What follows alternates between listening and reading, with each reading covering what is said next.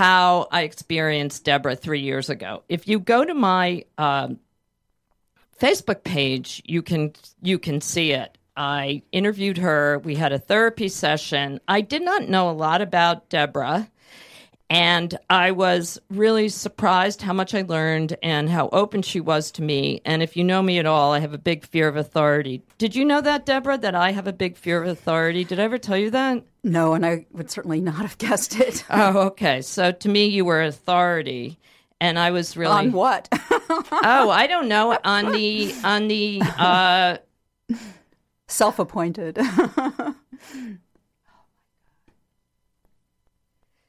I just realized what happened, Deborah. I turned the board on hijack, and I forgot to turn it off. I got distracted. So is it working now? Now it's fine. Yeah, now everything's fine.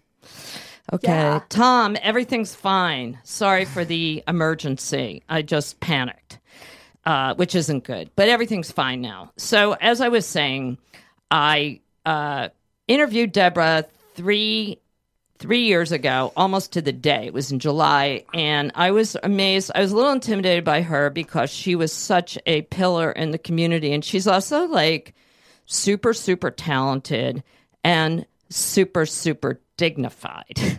Right? Do you know that about you, Deborah? Maybe it comes with being older than a lot of people walking But around. I'm old. Bushwick. We're like the same age. So but you you're can... dignified. You were. Well, anyway, that's ridiculous, isn't it? So anyway, never mind. But I was really surprised, and I just want to catch you guys up since I re-listened to the thing that we talked about. It was a 50-minute therapy session. You can listen to it again on your if you go to Facebook, on SoundCloud, whatever. But things that I learned about Deborah that I found unexpected when I remembered by listening back on it was that Deborah is from an extremely accomplished family. Her father was in government, and her sister is nuclear physicist? What does she do? She is a physicist and works in Southern California. Has two fantastic kids and is sort of my hero. Well, you're my hero. So you're from like a really accomplished family, and it's like really like weird that you're an artist, right? There just aren't any artists. They don't even have like the makings. Like you have a successful family, not people that have a fallback in being an artist. Do you know what I'm saying, right? It is a little odd. My mom has a very aesthetic side and really nurtured, I think, my creativity when I was young, and I think that's who I really owe it to. But I definitely am a little bit of an outlier in my family, and but that's been great. I'm so in awe of what they do that it's kind of nice to be under the radar in my activity. How do they perceive it? Are they?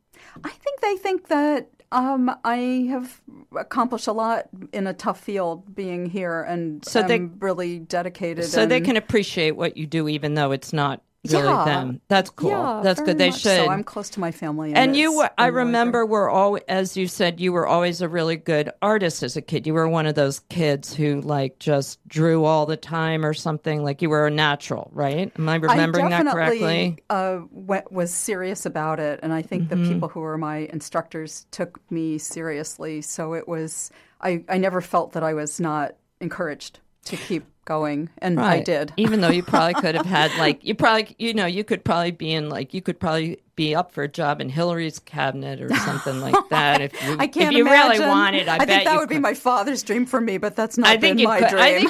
I could see you doing it. I could see you doing. But anyway, so I just want to remind people if they go back to let them know I'm not going through this again. But I learned a lot, and it's Deborah has a very interesting and a very surprising background. And 3 years ago, when I did that interview with her, I was quite surprised. So here we are today. Deborah and I are definitely friends, and I consider us colleagues as well. Do you, Deborah? Oh, even though of course. It's not even though we're not necessarily involved in money-making ventures that much. None of them but we're still colleagues, right? I think on the Bushwick scene, I think both of us have made our contributions, and we've intersected in a number of them that have been important for the community, like the Bushwick Open Studios fundraiser last year, which was at my space, in which you hosted the auction for, which was an amazing feat of endurance and Deborah. goodwill. It went on for about 4 hours. Was fun. There were almost, I think, 1,000 people there at different times. It was, I mean, to have spearheaded that, which you did with Sibley and other community leaders, was really unbelievable. I was just in the background floating around, and I was in awe of your Deborah, ability. don't diminish this. Don't diminish this. We're going to get into you. We're not doing that. That's a girl. That's a girl thing. Do you think? No, it's whatever. Well, I think we've been part of the same community here, which has undergone some amazing changes. Yes. And it's been fun to look back and see that some of us are still hanging around here. Right. Doing whatever we're doing. Just in the effort to catch people up, I'm just going to do like a really quick roundup of where we are, where I see you now. So anyway, you're somebody who is obviously on my radar, somebody who I interact with on social media probably more than in person, just like so many of us who are trying to have our careers and also live a practical life. We don't have a lot of free time, and we all acknowledge that about each other, and there's a real affection and a real caring there.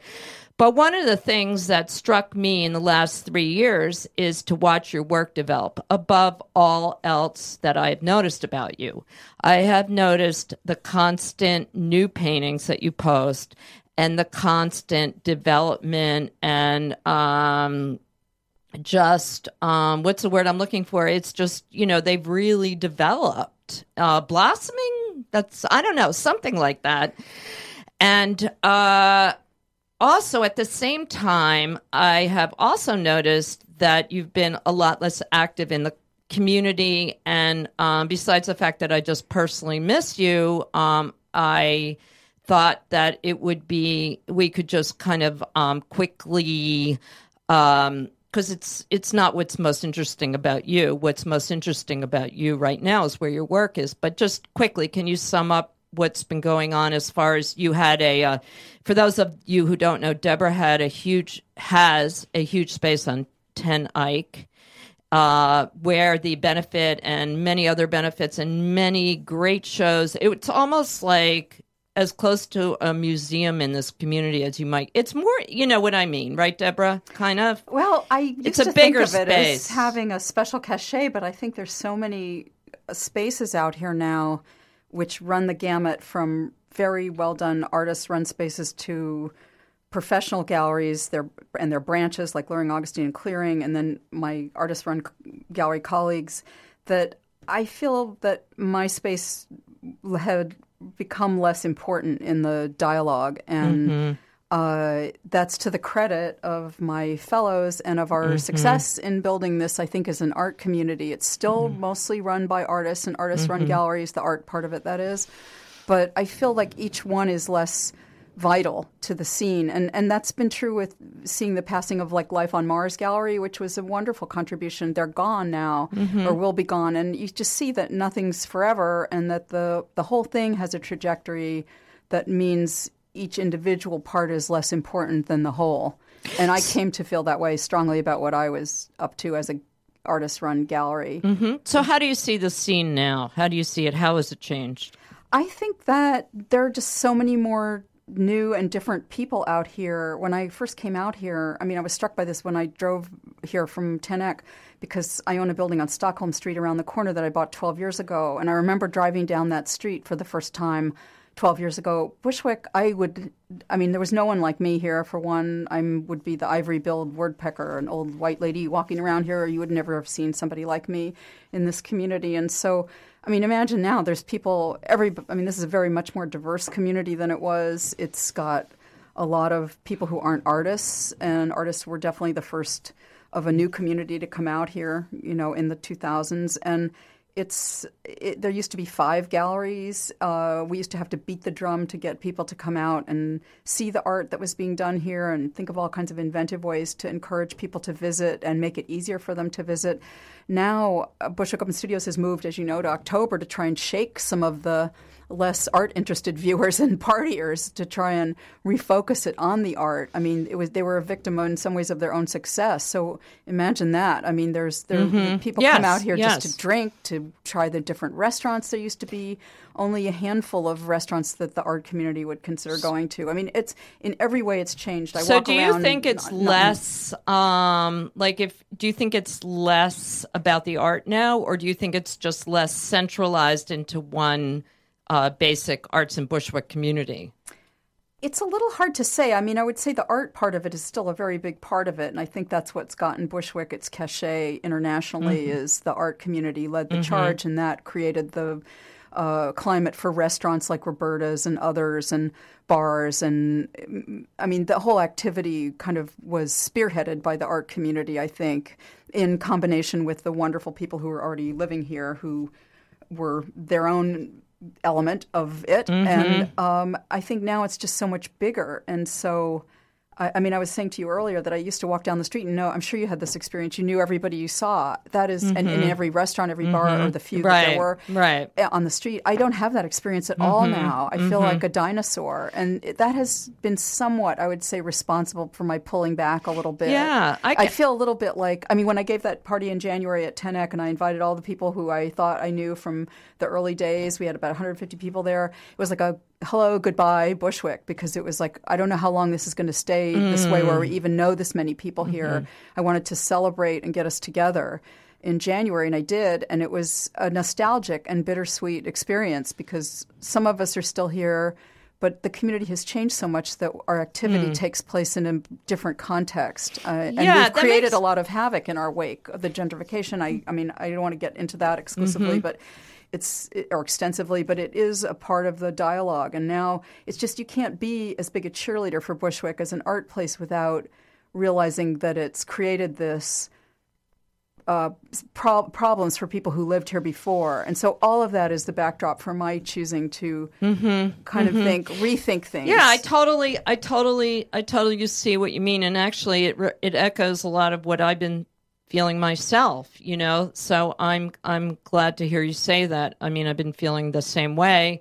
There's something sad about not knowing everybody and not having that, but it's also becoming, you know, I don't like getting hung up on nostalgia, right? Exactly. We gotta all it's not about boohoo for us and all of that. That would be really a kind of. Well, we'd be getting stuck and not going anywhere. That's not good for anybody. And also, who would pity us? We've had, I mean, I think the people to be felt true. Sorry for are people whose lives have been upended by our coming here. So, and some of them have benefited from it and many have not. But it's been, it's just what them. happens to everyone. You know, like Cindy Sherman and Robert Longo probably don't hang out together anymore either. So one more last word I want to say on this topic, and then we're going to move right on to what's going on in your work. But, you know, I did remember this, like it was, I think it was 2014. Do you remember when we did the benefit at TENEC, and I was standing on the table that year? We didn't have a stage. Do you remember that one? Yeah, of the two benefits. And I remember saying to people at that time, it was 2014, and saying to people, this is a very special moment in time. This is not going to happen again. This is it. This is a very, very special moment. And I actually was noticing that, and I think it was. I think there's plenty of more special moments, but I do think you could kind of feel like that it was just a world that was just about to be unleashed and discovered and changed, right? It's been escalating. I mean, you could see that as a curve, that it's gotten so much steeper, and I feel that to pretend otherwise and like I'm back 10 or 12 years ago would make me feel foolish and look foolish. Well, you know me. I always say nostalgia's for losers. Move on. So anyway, which you've done. So tell me about what's happened as far as your work goes in the last 3 years, because it seems like you have really, really focused on your painting. Like, what's your lifestyle been? Have you just been in the studio? How did this all? What happened there? Well, up until October, I was really pretty much on the same path. I was doing shows at TENEC, right up until then, and doing my own work. And as you know, I showed at Leslie Heller in the Lower East Side. Leslie's a good friend. Good and gallery. Had a really nice opportunity to show several times with her. But in October, I had filed, it was a whole series of things. I'd filed plans with the Department of Buildings to renovate Teaneck and put a caretaker apartment in it. And it had been going on for a year. And in last December, the buildings department finally said no. We were led down a path where it is legal to do it, but they couldn't get the permits to do it. So it was a paradox. And so I had closed the gallery in October thinking that I would be renovating by the end of the year. October 2015 right. was the last show at the very end of October. And this also coincided with my getting Lyme disease last September, October, and I was really sick for several months. I didn't really get better until November. People who saw me out and about then probably remember me dragging you around. I weighed like 100 pounds. You were really skinny. I was worried about you. I actually got somebody to tell me that because I was really worried. No, right? I didn't know. I didn't know. Really I was bad, like, and I felt really bad. You didn't look, healthy, and I was relieved to hear it was Lyme disease. Frankly, it was something when they diagnosed they could fix it. So I had a sort of series of things that came together where I was sick.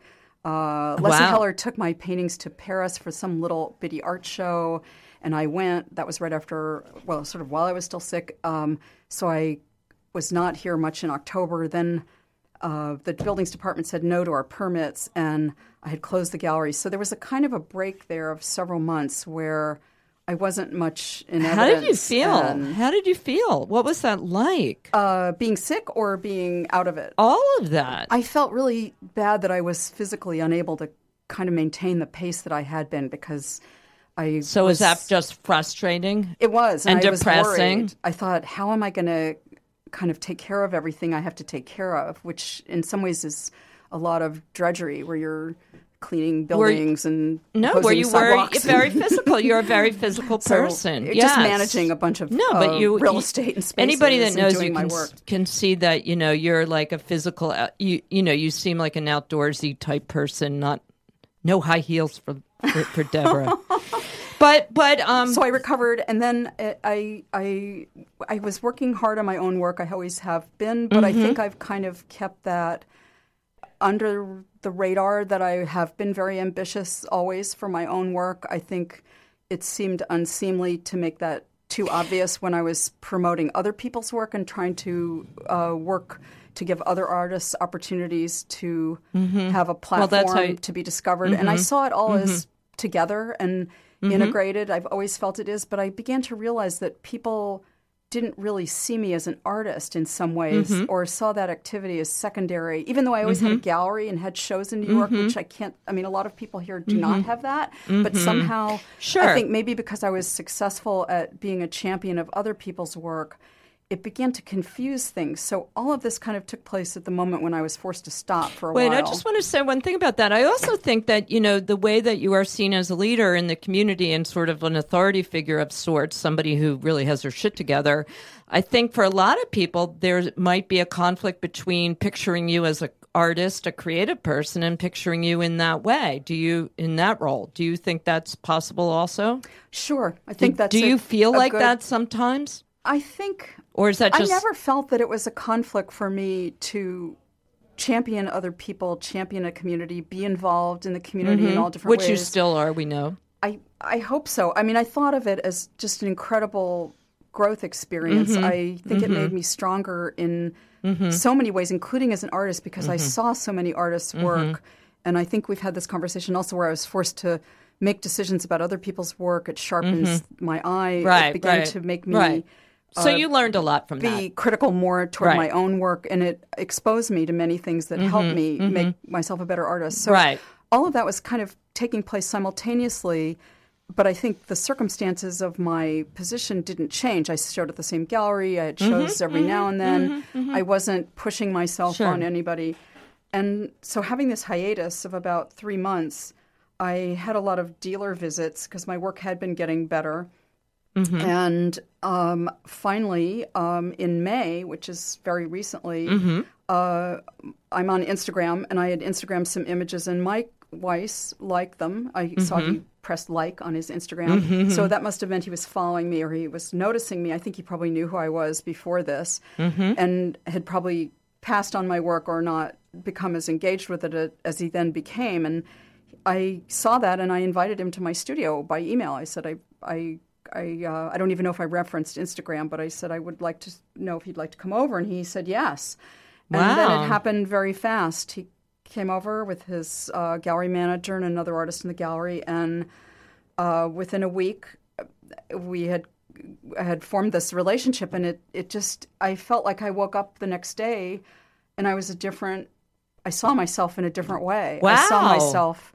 I know this is kind of romantic and it might sound actually kind of unrealistic, but I think the fact that he took me seriously and saw, I think, the potential in my work made me think I can do a lot better even than I am doing. Wow. And think of myself in a totally different context, which I think I am in now. Wow, that's so fascinating. You mean the confidence that he had in you made me be more confident. Wow. And it just completely liberated me. I felt work bigger. I said, I'm already working kind of big. And he said, work much bigger. And it changed it changed my stroke, my idea of what finish looks like in a painting, like how I could actually make the work, what could be a subject for my painting. It's just, I've had this relationship with him for 2 months, and I feel like I've made huge strides. The paintings I'm going to show at my solo show in February are going to be, I think, going to really change people's idea of who I am, because it's changed my idea of who I am. Wow. So I'm so happy. I feel like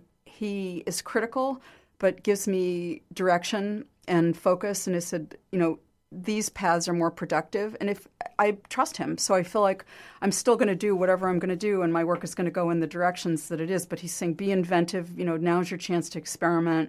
Nothing about commerce. All about own your own work, own your own imagery. Just really give it everything you've got. And so I have, and it's been, I think, just this really amazing transformation in my own mind of how I think of myself. Not as, if I did this big painting, could it even be shown? No, I have this great opportunity. I know this stuff that I'm doing is going to get a platform.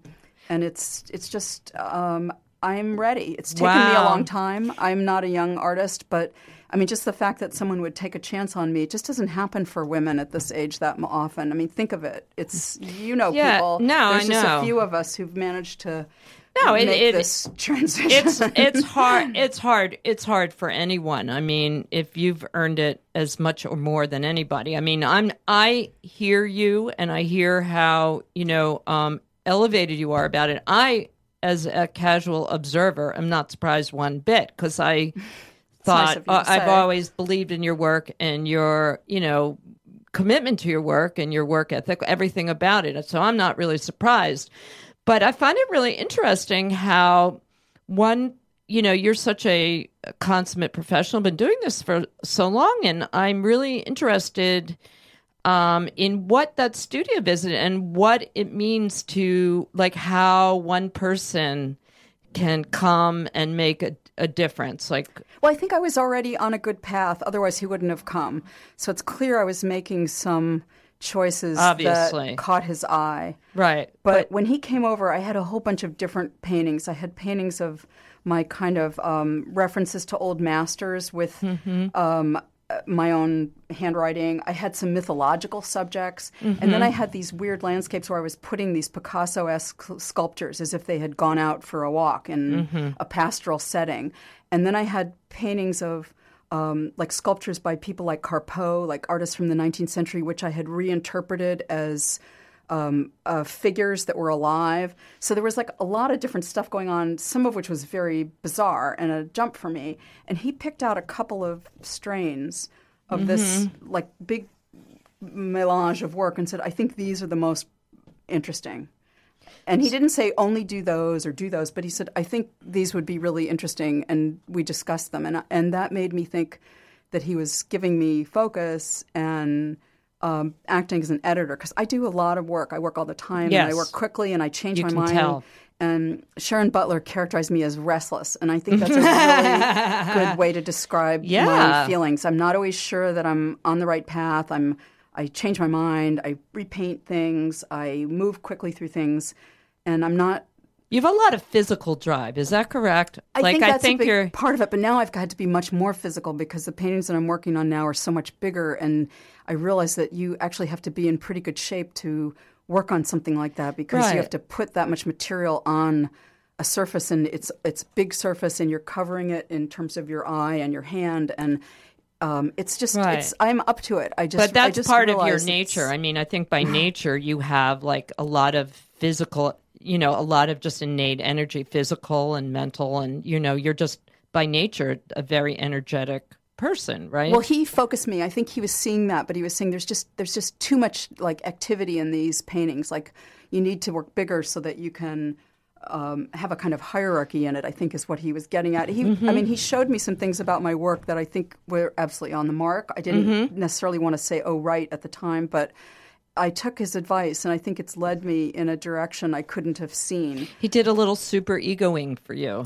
Or... I think the best editors can really help an artist. And if you trust somebody, artists are not good editors of their own work. I found that out from running a gallery, that if I felt like I had a good eye on other people's work, but that doesn't mean you have a good eye on your own work. Absolutely. And I mean, I think that's why it's really important to have studio visits, which none of us really do do enough of, because right? It's frightening. You're really exposing yourself, I think, in a way, and you, especially as you get older, you want to think, I know the answers, or like I'm already on this path or whatever, and you don't always want to, but like when you want to have a kind of dealer attention, you have to expose yourself that way, and usually dealers are tactful enough that if they're not interested, they just don't pursue it. They're not going to give you a critique, but somebody who's interested in your work, will stay a long time, move things around. I mean, I can remember Mike came in and he turned a bunch of paintings around, like to the wall. Oh, that must have been hard. And I remember thinking, oh man, like this was going to be my chance. But what he was doing was he was turning off the noise. He was saying, these are the ones I'm interested in. This is the direction. And I realized that that's actually what I was thinking when I went to other people's studios. You edit out in whatever way you do and try and see the best foot that somebody can put forward. That's what you want that person to do for you. Right. And most importantly of all of this, I think, is that what he had to say resonated deeply with you.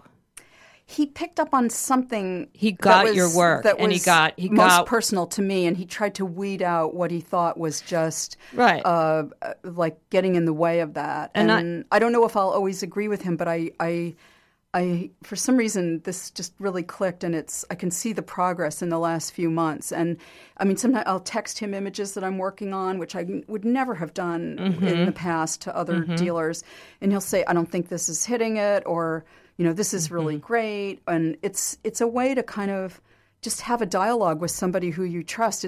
To me, it's been really wonderful. I don't think every artist wants that, but I have. And I realize it's been, I don't need to be motivated. I just want to have a dialogue with somebody as we move forward toward the show, especially. Well, I think it's an ideal, it's an ideal relationship to have with anybody. If you're making something, whether you're a writer or whatever, to have somebody that can help you edit your work or develop your work that you trust, that makes, when they make sense to you. I think that's really hard to find for anybody. But I also think it's particularly great that it's with a dealer that's going to be showing your work. I think it's essential because I don't want to have that person be in the dark about what I'm going to show up with in February. And I think he's taken a chance on me, and it's incumbent upon me to just make him not sorry that he did. And I'm going to... This is going to be really great. I think I'm feeling. I feel like that. It really surprises me to hear you say you feel. To me, it surprises me to hear you say I feel like he's taking a chance on me. Well, I'm older. I think. The other artist he's taken on recently is having the show in September. His name is Dan Shine. He's 30. And his work is a little bit. We're kind of like the opposite of each other, but we're like, he's the male version and I'm the female version. Like he does all these caveman type paintings of guys in these apocalyptic landscapes, like sitting on their porch with their gun and their turkey, and their whatever, their corpse, like in the background. And I'm more the female version of this world that's got all kinds of other stuff in it, fabric and birds and dogs and light and old master things and Picasso sculptures. And it's like my junkyard is filled with a certain kind of thing, and his is filled with another, where I can see why Mike would like both of our works. But, there's a guy who is as yet unformed and is not known, and Mike has a chance to present him, but I've been around, and I think for him it's a chance to represent me. And it's taking place at a time when my work is, I think, at a really good place. So do you think, you mean that if you're a younger artist, people can speculate about your work? Of course, yes. That's really absolutely. what you're saying. I mean, I don't mean that that's the reason that he's taken on Dan. Because you're not going to die as soon. Yes, there's much more opportunity for... So you could make a lot more. You could still we think of having a big show like you're having at a gallery like that, making it big, but people think, oh, well, they still have time to make it big, like that retrospective at MoMA. Is that what you mean? I think it's hard to say, because we see somebody like Kathy Bradford who got taken on by Canada, or Mernette Larson at James Cohan, and those are people who, Kathy had been hiding in plain sight forever. Yeah. She had a good gallery at Thorpe. She'd shown a lot. Mernette Larson, not so much. What about Betty Tompkins? Yeah, Betty. That's another perfect example. And she's at PPOW. I mean, people who've been around, they knew their work, but it was like they needed a chance to be recontextualized in a place where people would pay attention to them. And that's what's happened for them. And it means that people are looking back at their other work, their older work, and they're looking at them in a different context. And some of the reason that's happened is because there's a lot of figurative painting being done by young artists. And that's the reason that Kathy Bradford and Mernette Larson in particular, in my opinion, have become hip again. It's because or for the first time or whatever, because Betty's a little different. But I mean, the art world changes. It's a wheel. And as it turns around, it casts a light or a shadow on things in the past, and it brings them back into focus. Yes, and like Judith Linero deserves that too. She's another person who's been working with figurative kind of crazy imagery, and she should be more in the spotlight. And she will be. It's I think these are artists who are older than I am. I think a lot of women artists got passed up in a long time ago, because women are definitely getting more of a place in the art world now, or than they were at the time when they were young. And so I think there's a lot of great work by a lot of women artists that got overlooked. And I think some of them are dead. Like Dominique Levey is picking up artists from the 30s and 40s who are not alive, because there's a shortage of inventory of these high-priced works. And so they have to go back into the past and comb through it more. So it's operating in that way. There's an art collecting tip for you, an art market tip for you people. No, it's true. I mean, some of it is market-driven. I mean, dealers are the ones who can make the big difference. And it is. You can see it in the case of Kathy and others. It's that when a dealer says this person needs to be looked at, whether they're young or old, the world focuses a little bit more than if other communities decide that. It's because the commercial world is where the rubber meets the road. So It's true. It's true. I have to do a station ID. I got a lecture, not a lecture, but I had some training yesterday, and I found out that I don't do them often enough. So I'm going to remind people that they're listening to Dr. Lisa Gives a Shit on Radio Free Brooklyn. So thanks for listening in, and I'm talking to Deborah Brown, and we're talking about art. We're talking about art and where her career is, and women artists, old lady women artists, crap like that. So, you know what I'm also really interested in hearing from you? I find this to be a pattern in life for a lot of successful creative people, like where somehow they there's some horrible obstacle that they overcome, and then they rise out of it in a much better or more complete place. Do you know what I mean? Like Mark Maron's the first example that comes to my mind, because, he was nowhere. He was doing this thing in his basement, and now he's, he had gone through so much, and now he's, a star. And it happens to a lot. You know what I'm talking about, right, Deborah? I do. I feel like my life has been remarkably free of that, and I've been one of the most privileged people I can think of. And I think New York and working here is a great luxury, but it's also a huge frustration because all the most ambitious, smart, driven, motivated people are here, and they're all your peers and competitors and your colleagues. And so if you are ambitious, it's always like just you don't need any really in particular obstacle to overcome to feel that you have a steep boulder to roll up that hill. It's hard. It's every hard. day. And I've had very few of those in terms of the resources that I've had access to have always enabled me to focus on my work, and I've been very lucky that way. But that's in some ways my only obstacles have been myself. I think. But like I mean, my own editing process. I was talking about like what you went through recently with your health and the renovation. Oh, was that a big obstacle, or did that like what was that like? I don't feel that actually it was such a short amount of time, and it just delayed me from.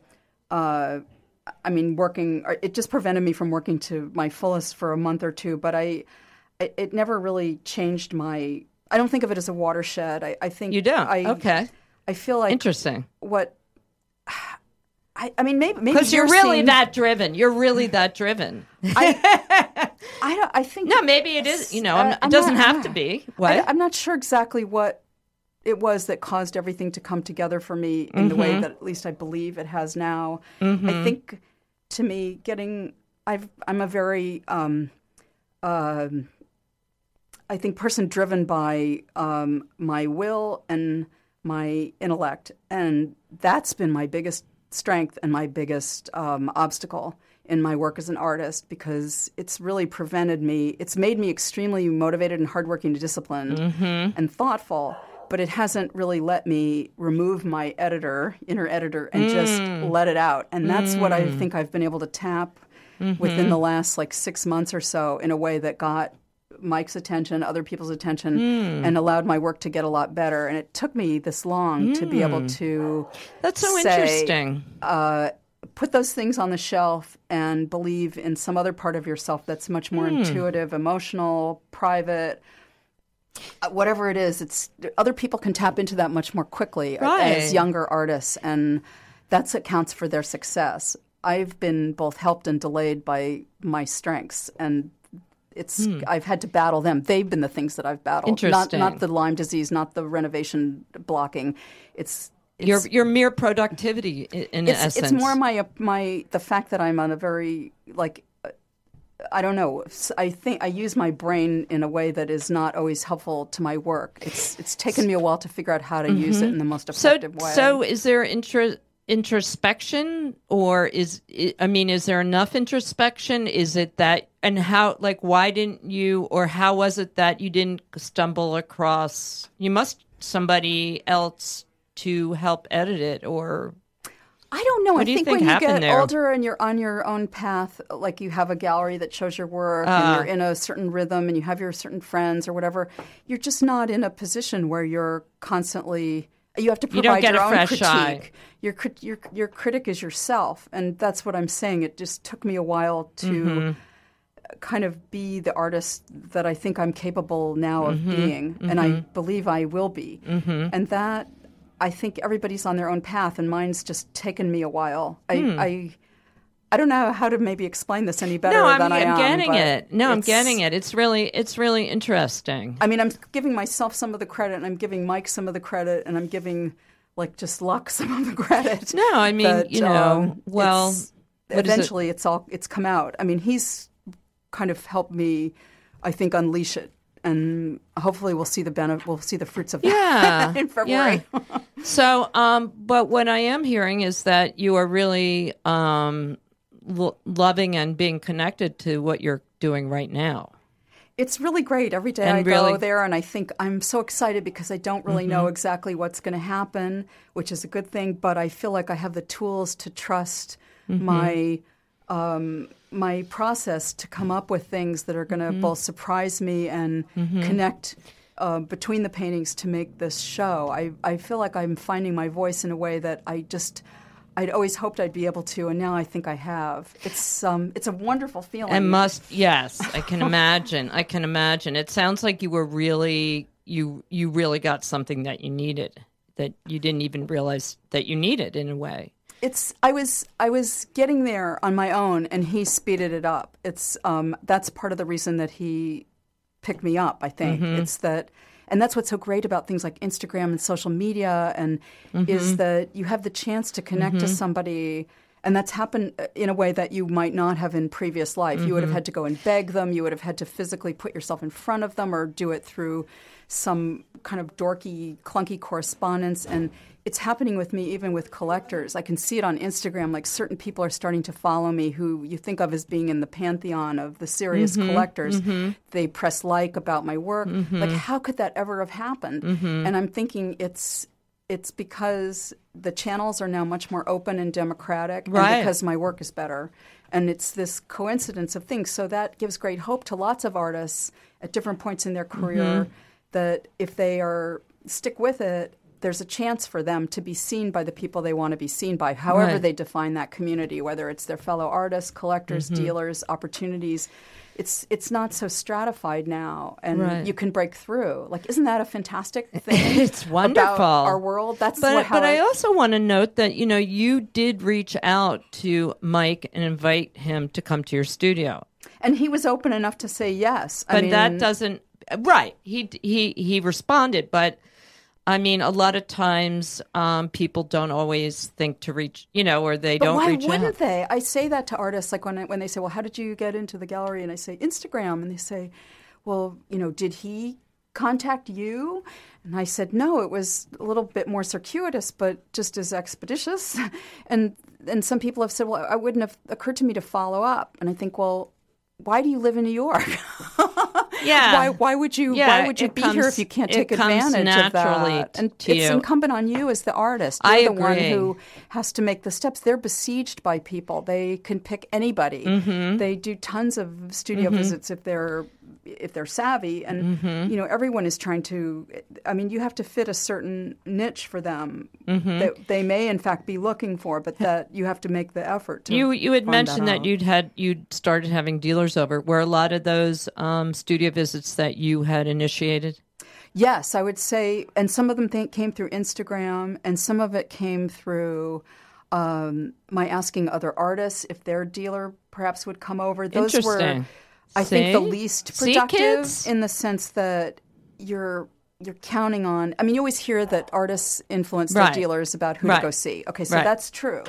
But that doesn't mean that just because you're friends with an artist that their dealer is going to be interested in your work. Sure. And that's what I've found to be like those people might come dealers as sort of a mercy visit. You can tell when people are coming they're happy to be there, but they're basically doing it as a favor to somebody else. And there's tons of that in the art world.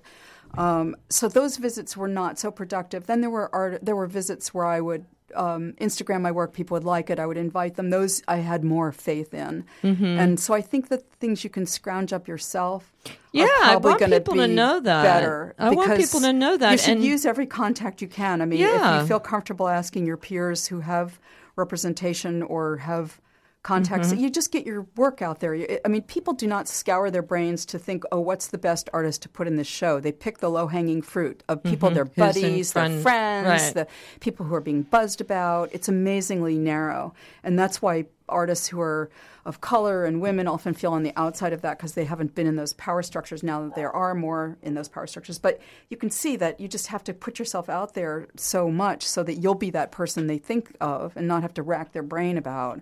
Right. So there's a lot of strategies, but if you try a bunch of them, maybe some of them won't work. No, but I mean, I think it's really important to note that, like, I mean, he liked your work, and then you reached out to him. It wasn't like you did all. It wasn't like, we're recommending that people just cold call every gallery. It was like no, that's you followed not up on. I mean, you followed up on that an isn't open. Productive, and it isn't. Right. You have to make your opportunities, and a lot of them come through social media, luck, attending openings physically, staying in touch with your artist network, which being could engaged, produce things, and that's the whole thing that circles back to where we first started, Lisa, which is community. If you don't have a community, you don't really have a life in the art world. Whatever community you make is the basis of your strength. And for me, it was Bushwick. If I hadn't come here, I would not have had the growth in my work, myself as a person, the skills I have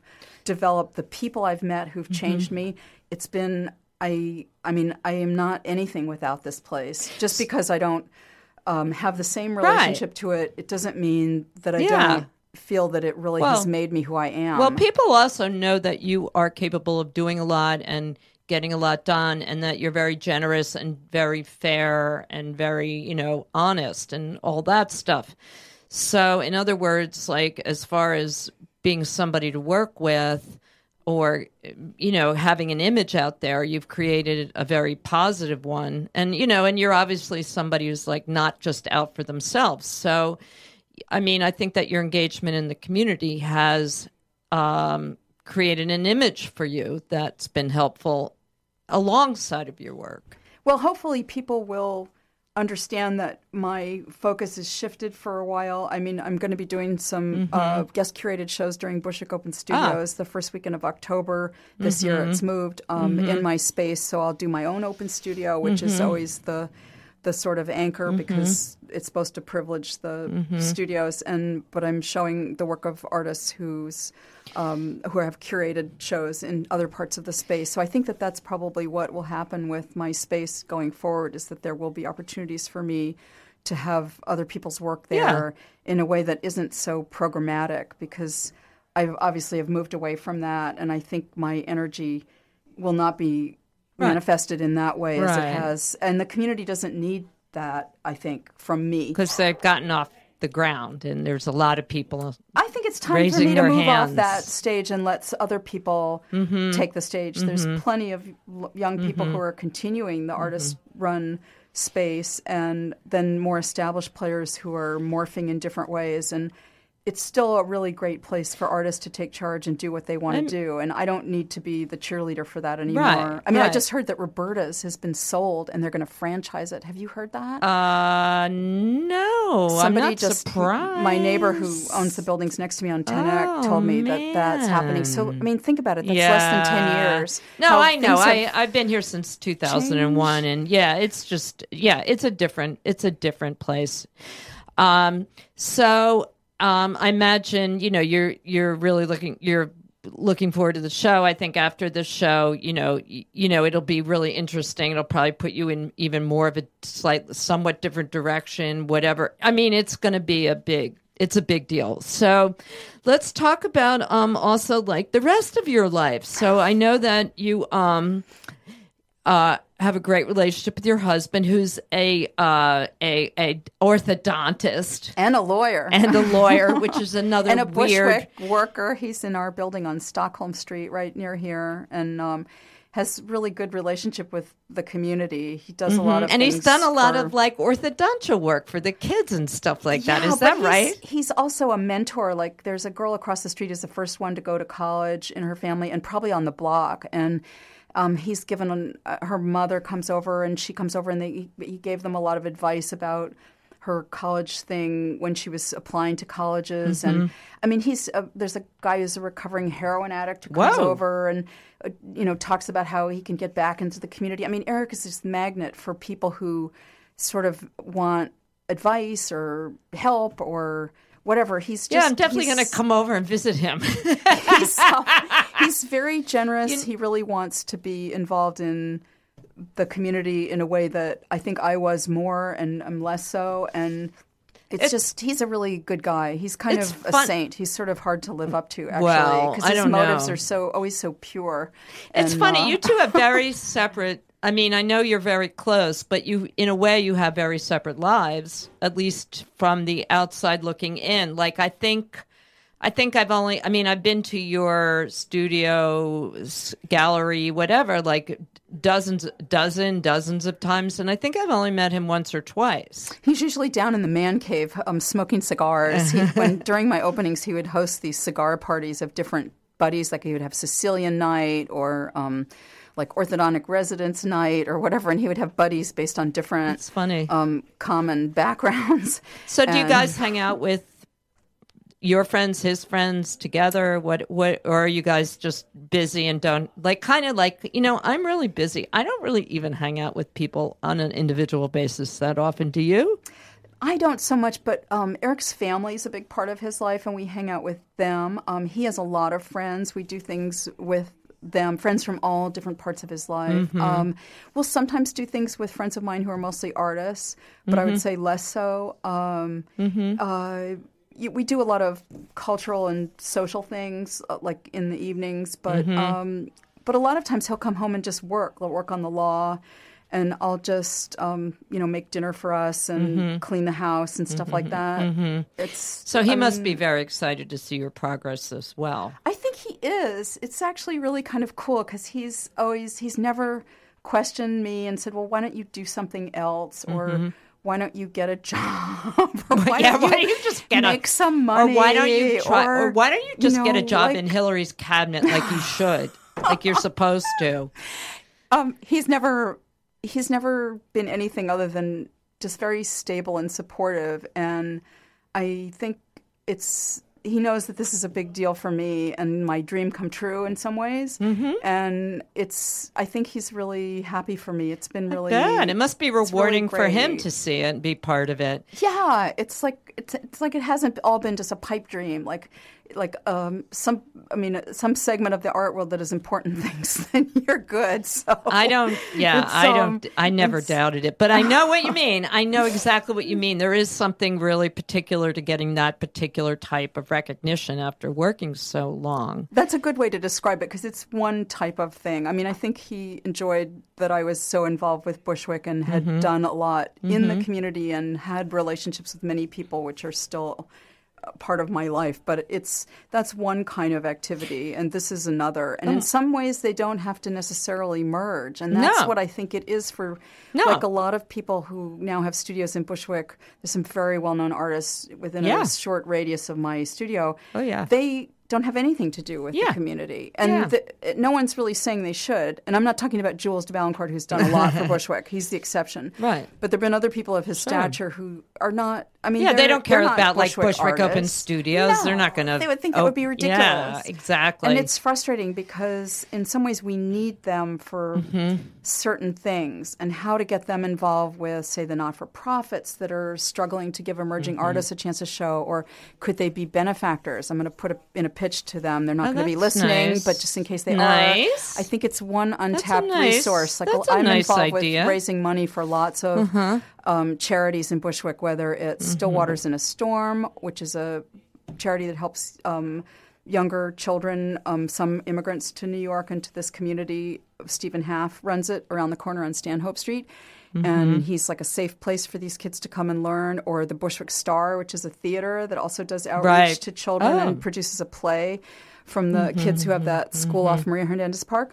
Or Nurture Art, or Momenta, or Brick. Yeah, you're involved. All these things that I'm involved with, that other people are involved with too, need money to run. And people like me go hand in hand to all our friends and others saying, give money. I think if some of these well-known artists who have their studios here and have really cashed in big time at the top of the art food chain were to get involved with any one of these charities, pick one. Some are not art-related, some are just children-related or community-related. It would be so great. That's a great point. I don't know how to get to them, but they've made their fortunes in New York, and I know some of them do give back, but it's remember when you as a famous artist were like a struggling person, think of how those organizations could use your help to give opportunities to people who were just like you 20 years ago or whatever.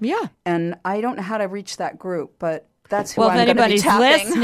If anybody's listening out there, any of you famous artists that happen to have studios in Bushwick, but that's a good message to put out there, because we'll all be thinking about it, and the next time we run into a famous artist, maybe, we'll bring it up, something like that. So we have 5 minutes left. I want to get in. So your husband as an editor. So, because you were... do you take his advice on your work, or does he talk about it a lot? He's a good editor too.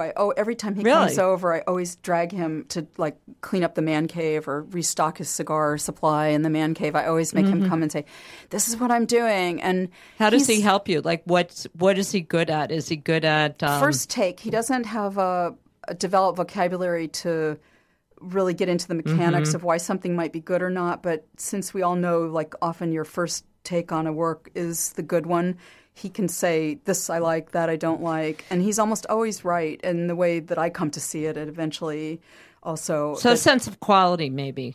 Would you? It's like whether, what's really good quality? Yeah, what makes an impact, what's interesting, what misses the mark or whatever. It's I think I've come to value his advice a lot too. But he's not in the business of saying, well, I think you should go in this direction or that direction. That's what Mike did. He has a role. He definitely has been. See that even an orthodontist lawyer can really help you. Don't miss any opportunities like that. So he sees a lot of art, so yes, not just mine. No, but he's dragged around. He's had, of course, my affinities rub off on him all these years. Yeah, of course, and he knows your work. He sees it. He knows what development is for you too. Yes. So we have 2 minutes left. Let's make sure that we get in all the details about the show that's up now at Mike Weiss and when your solo show is going to be in February. We'll bring it up again closer to February. Maybe we'll have you back or something, to hear how things are going. But in the meantime, just let us know what's up now and what's coming. Thank you, Lisa. That's generous of you. The show that's up now is the summer show at Mike Weiss. It's on 520 West 24th Street. The show is called School's Out, and it has 4 gallery artists. It's me, Jerry Kearns, Thrush Holmes, and a Chinese artist, Liao Yibei. Gotten a lot of press, a lot of really good press.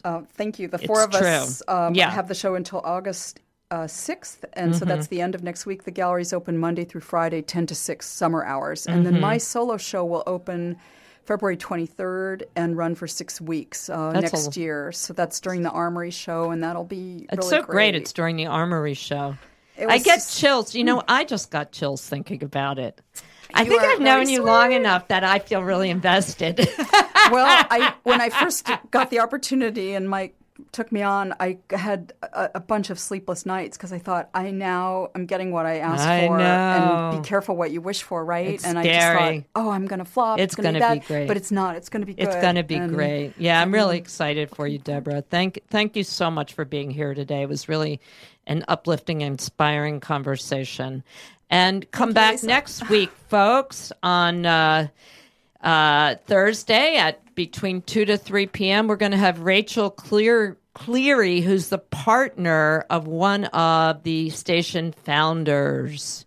That's right, Rob Pritchard's partner, girlfriend, whatever you want to call it. And I can find... Dr. Lisa gives a shit.